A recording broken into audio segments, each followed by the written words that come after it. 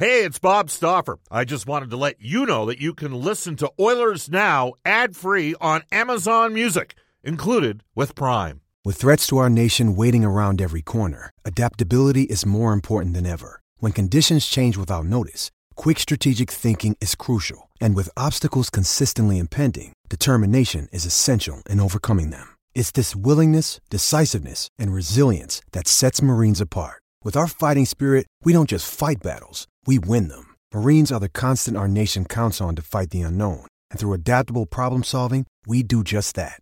Learn more at marines.com. Oilers Now with Bob Stauffer. Weekdays at noon on Oilers Radio, 630 CHED. We return to Oilers Now with Bob Stauffer. Brought to you by Digitex. Managed print services to keep your printing costs down? Yeah, Digitex does that. Digitex.ca on Oilers Radio, 630 CHED. Jay Woodcroft, Brad Lauer, Guy Godowski, Ian Herbers, Jim Playfair. Those are the coaches that will join us in this coaching week, discussing the journey, the art, and the science of coaching. Bob Stauffer with you along with Brendan Escott. It is 1:33 in Edmonton, and at this time we're going to head off to our Oilers Now headliner for Wilhauk Beef Jerky. It just might be the best you've ever tasted. Search for Wilhauk, Wilhauk today. And we welcome back to the show Brad Lauer. Hi Brad, how are you? Hey, Bob. I'm doing fine, thank you. Good.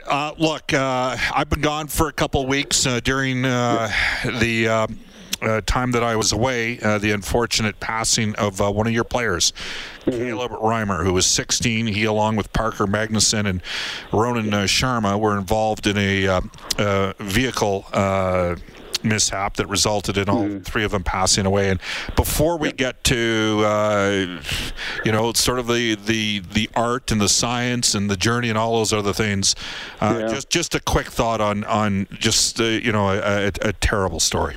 Yeah, it is. I mean, obviously you're getting that phone call, very, very difficult, and then you have to relate it to your players, and that was probably the toughest thing that our organization had to do.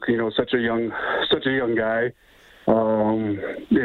such a bright future ahead of him. And, last year we got a little bit of taste in a short season with Caleb, the way he played. And I thought, the start, he got off to a little bit of a slow start, but, being a young guy and getting to know his way around the Western Hockey League, it took some time, but you could see in his practices the way he was handling things.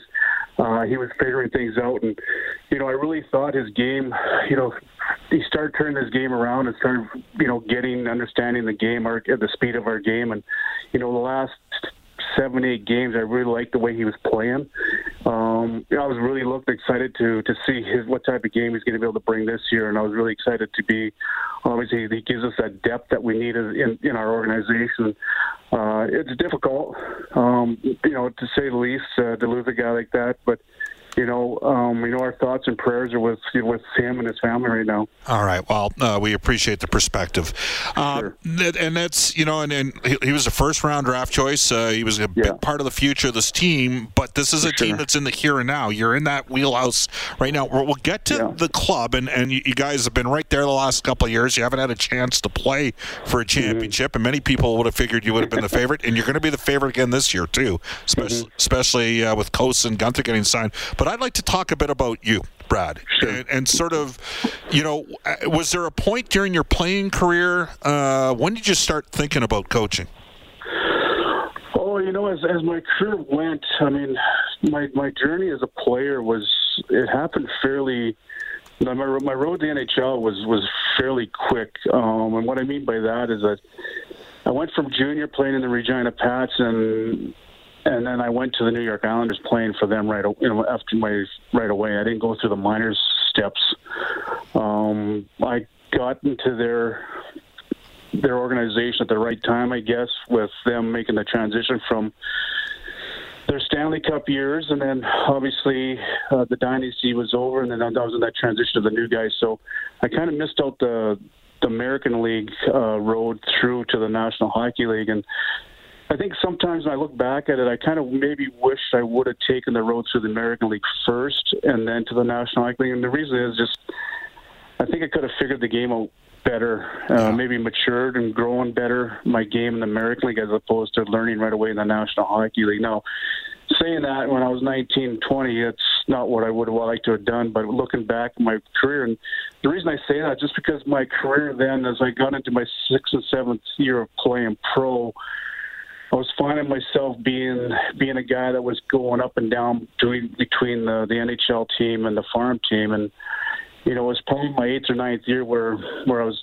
kept doing that. I was like, I kind of got more into, coaching and understanding and helping. I got, some of the coaches I had Bobby Bourne as a head coach and Butch Gordon as head coach. And, they asked if I wanted to, help out, because at that time you only had 2 guys on the bench. That's all you ran with all your season. We didn't have the big staffs like they have now. So, I being an older guy back then, they gave me the opportunity to help and do some drill stuff, and towards the end of my career. So that kind of gave me the taste of maybe getting into coaching. And then, right towards the last 3 or 4 years of my career, I started going to the coaches conferences that they were having throughout North America every summer. I would go and participate in those. And when I retired, I was feeling that was the road I was going to take, and that led me to coaching.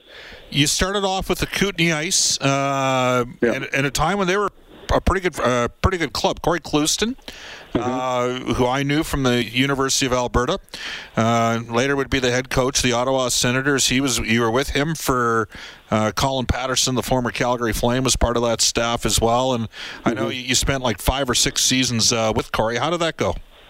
Yeah, so I retired and I joined the Western Hockey League, Kootenay Ice there as an assistant coach. And like you said, Corey was my head guy, and I obviously coming out of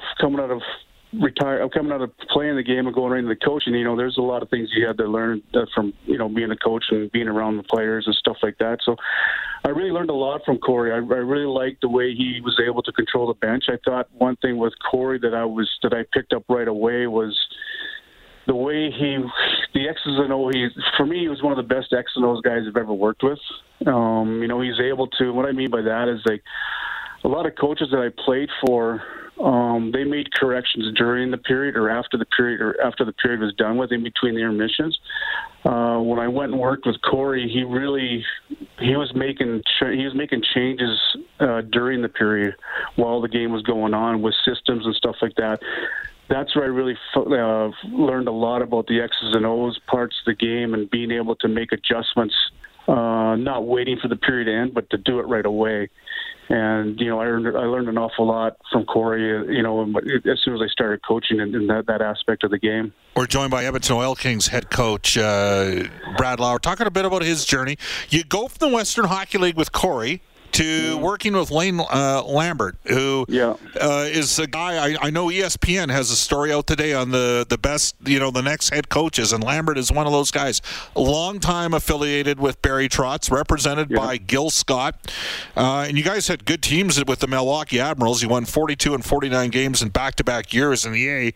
It's interesting because his name is constantly out there, but he's kind of been seen as an assistant himself, hasn't he? Yeah, we're really good friends, and we keep in touch all the time. And it seems like every year there's a lot of jobs available for him to put his name in. They end up playing well into the playoffs, into the summer, where a lot of those roles, a lot of those positions get filled because teams don't want to wait till towards the end of June to fill them. And so I think he's missed a lot of opportunity because of the success that their teams they've had. But again, I think he's a tremendous coach. Like you said, I joined his staff in God, I can't even remember the year, but in Milwaukee for 2 years with an affiliation with Nashville. And again, I thought I learned an awful lot with Lane. A lot of it was preparing, and then dealing with players at the pro level. That obviously being my first pro job. Lane was obviously the assistant coach in Milwaukee the years prior to that, and understanding the pro side of the game. I really learned a lot of how to handle the players and do things. And maybe a little bit different, but not too different, but just the pro part of the game. And I thought I learned an awful lot. He's a very intense individual during the game and controlled emotions. So there's some things I learned there. And I think you're right. I think he's going to be one of those coaches coming in the next year or 2 years from now. I think you can see him being the head guy in the National Hockey League. Brad Lauer joining us, head coach of the Edmonton Oil Kings. Brad, as an assistant, you worked with Corey again in the NHL, had a good year and then a down year in Ottawa, but then you got opportunities with both Anaheim and Tampa Bay with Bruce Boudreau, again, a guy that, you had a 50-win season couple when you were with the Ducks, and then John Cooper. What were those experiences like for you?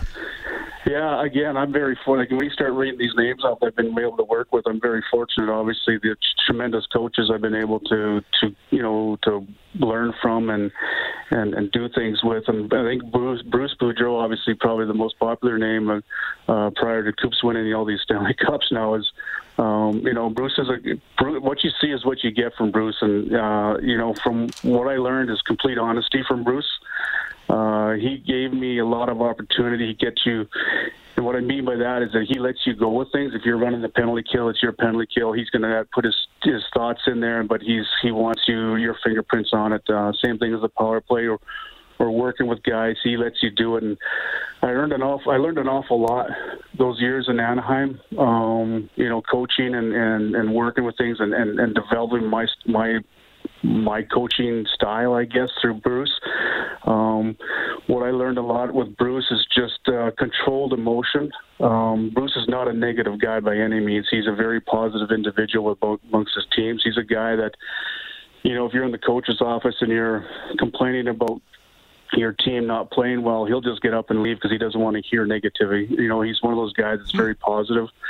And saying that, he's a very honest individual. I remember a player, Danny Winnick, comes to me and he's asked, how come I'm not in the, he was in and out of the lineup at that time in his career. And I was like, I said, maybe we should go talk to Bruce and get some clarification what you need to do. And the conversation Danny and I had was like, all the coaches just tell you what you want to hear, keep working hard, keep doing this. I said, you never know. Bruce will tell you exactly what he thinks. And I'll never forget Danny coming out of Bruce's coach's office. He was his face was completely white. He was like, he goes to me, he goes, Brad, I thought I wanted honesty. He says, but that was the most honest conversation I ever had with a coach. And I was like, Danny, now we know where we're at. Now we can get to work and we know where we're going. So, that's one thing I learned from Bruce is just being honest with players. They don't want to be, be as upfront as much as you can. And I think you get the most out of your players. Yeah. And, I learned that from Bruce. Coops, being with him was, for me, it was just to think outside the box. I really think Coops' approach to the game isn't like any other coach I worked with.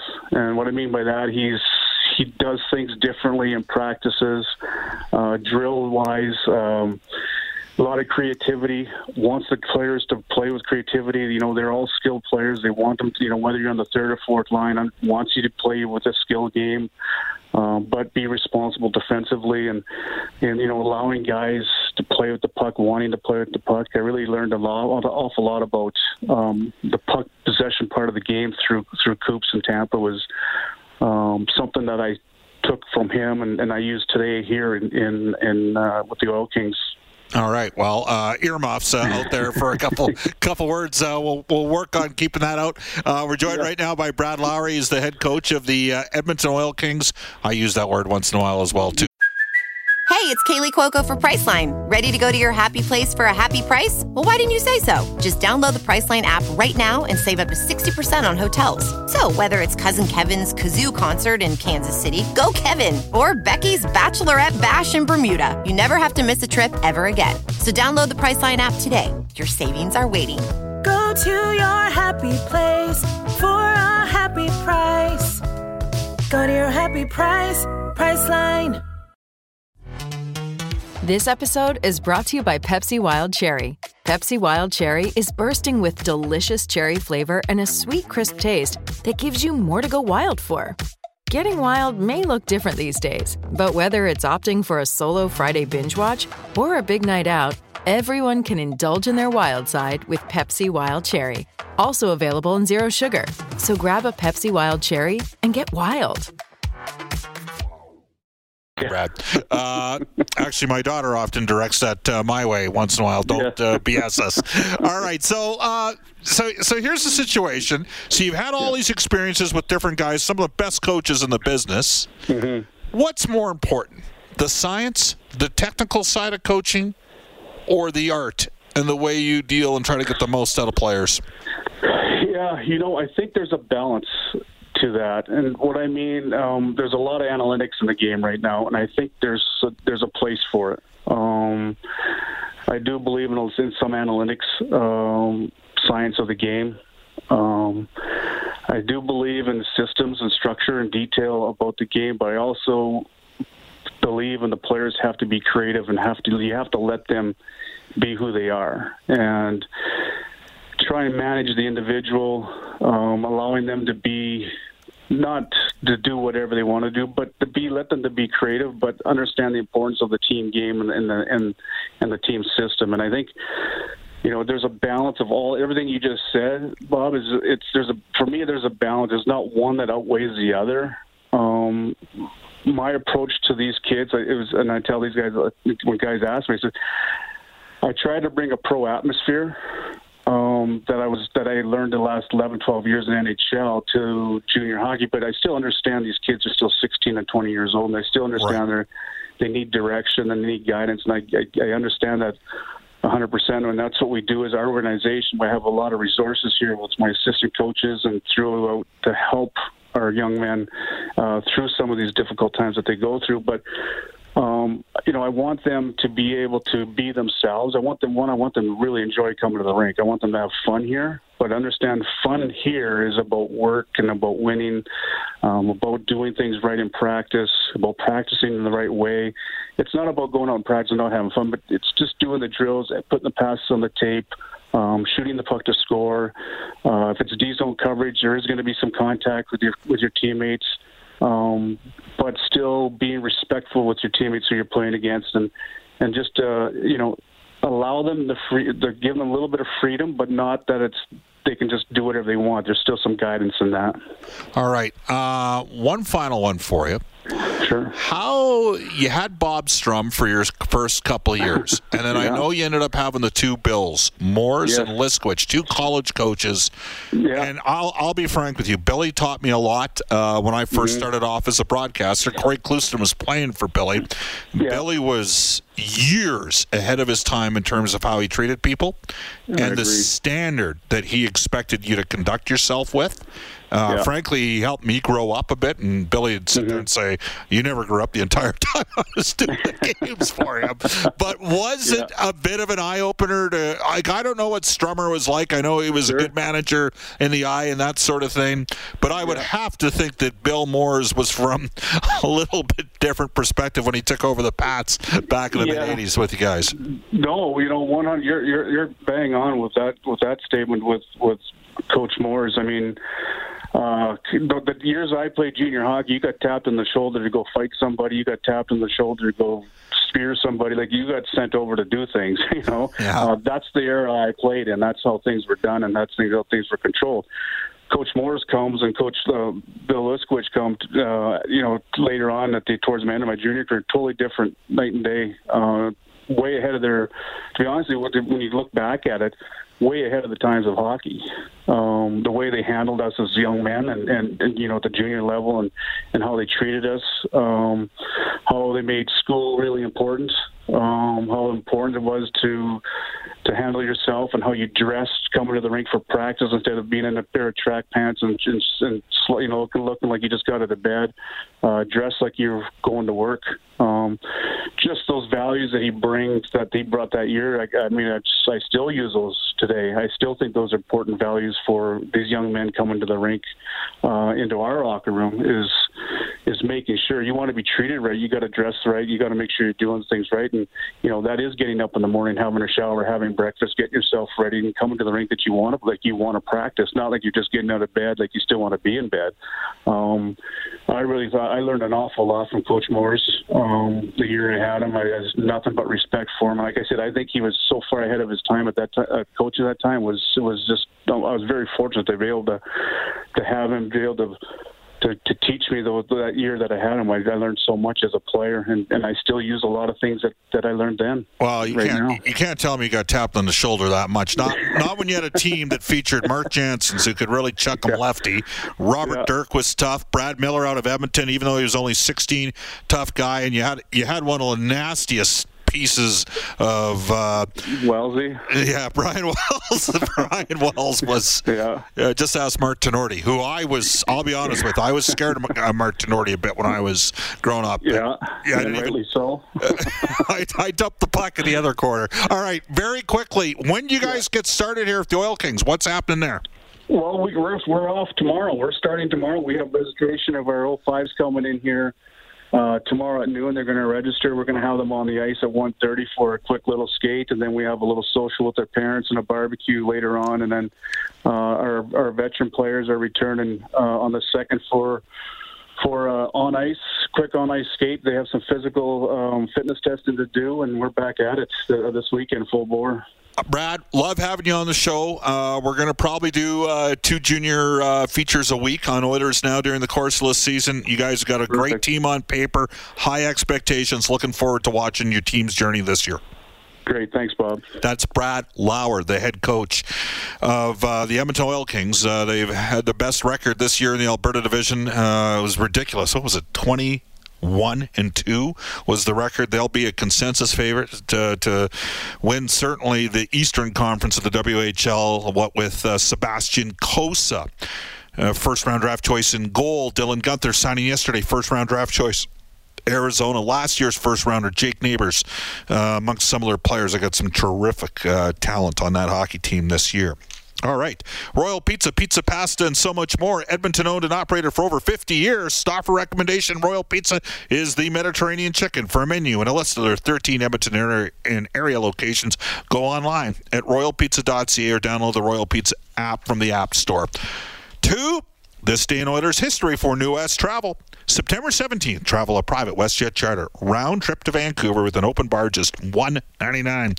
Details at newwesttravel.com. Here's Brendan Escott. Back in 1990, free agent forward Kenny the Rat Linsman signs with the Oilers after 6 seasons away with Boston and a cup of coffee with Philadelphia as well. He finishes with 36 points in 56 games in his second-to-last NHL season.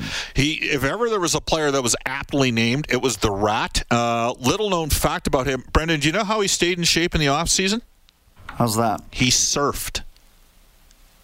He was a surfer. Interesting. Good core strength. Was off the charts. He was in great shape. He was a nasty piece of way better player than Brian Wells. Brian Wells got suspended in the Western League multiple times, including once for clubbing Mark Tenorti with the stick. It was a big deal back in the day. This day in Oilers history for New West Travel. September 17th, travel a private WestJet charter round trip to Vancouver with an open bar, just $199. Details at newwesttravel.com. We have Inside Sports tonight, 6 to 8. Reed Wilkins, what's he got shaking?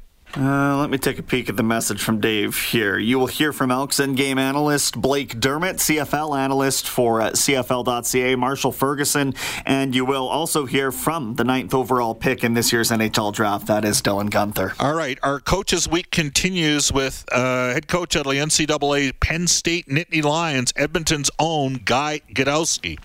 We'll have NHL insider John Shannon for Legacy. Actually, we're going to move John to Thursday's show. David Staples' Cult of Hockey will be on tomorrow's show, and NBC Sports Washington color analyst, we haven't heard from him the last 6 weeks. We're going to hook up with Alan May as well. Up next, a global news weather traffic update with Kevin Robertson, followed by Rob Breckenridge from 2 to 3, Monday through Friday, 3 to 6 on 630 CHEDs. It is the 630 CHED Afternoons with Jay Lynn. Special thank you to all of you who took time to text me, and have a tremendous Tuesday. We'll be back at her tomorrow. Off to a global news weather traffic update, Kevin Robertson. Oilers Now with Bob Stauffer. Weekdays at noon on Oilers Radio, 630 CHED.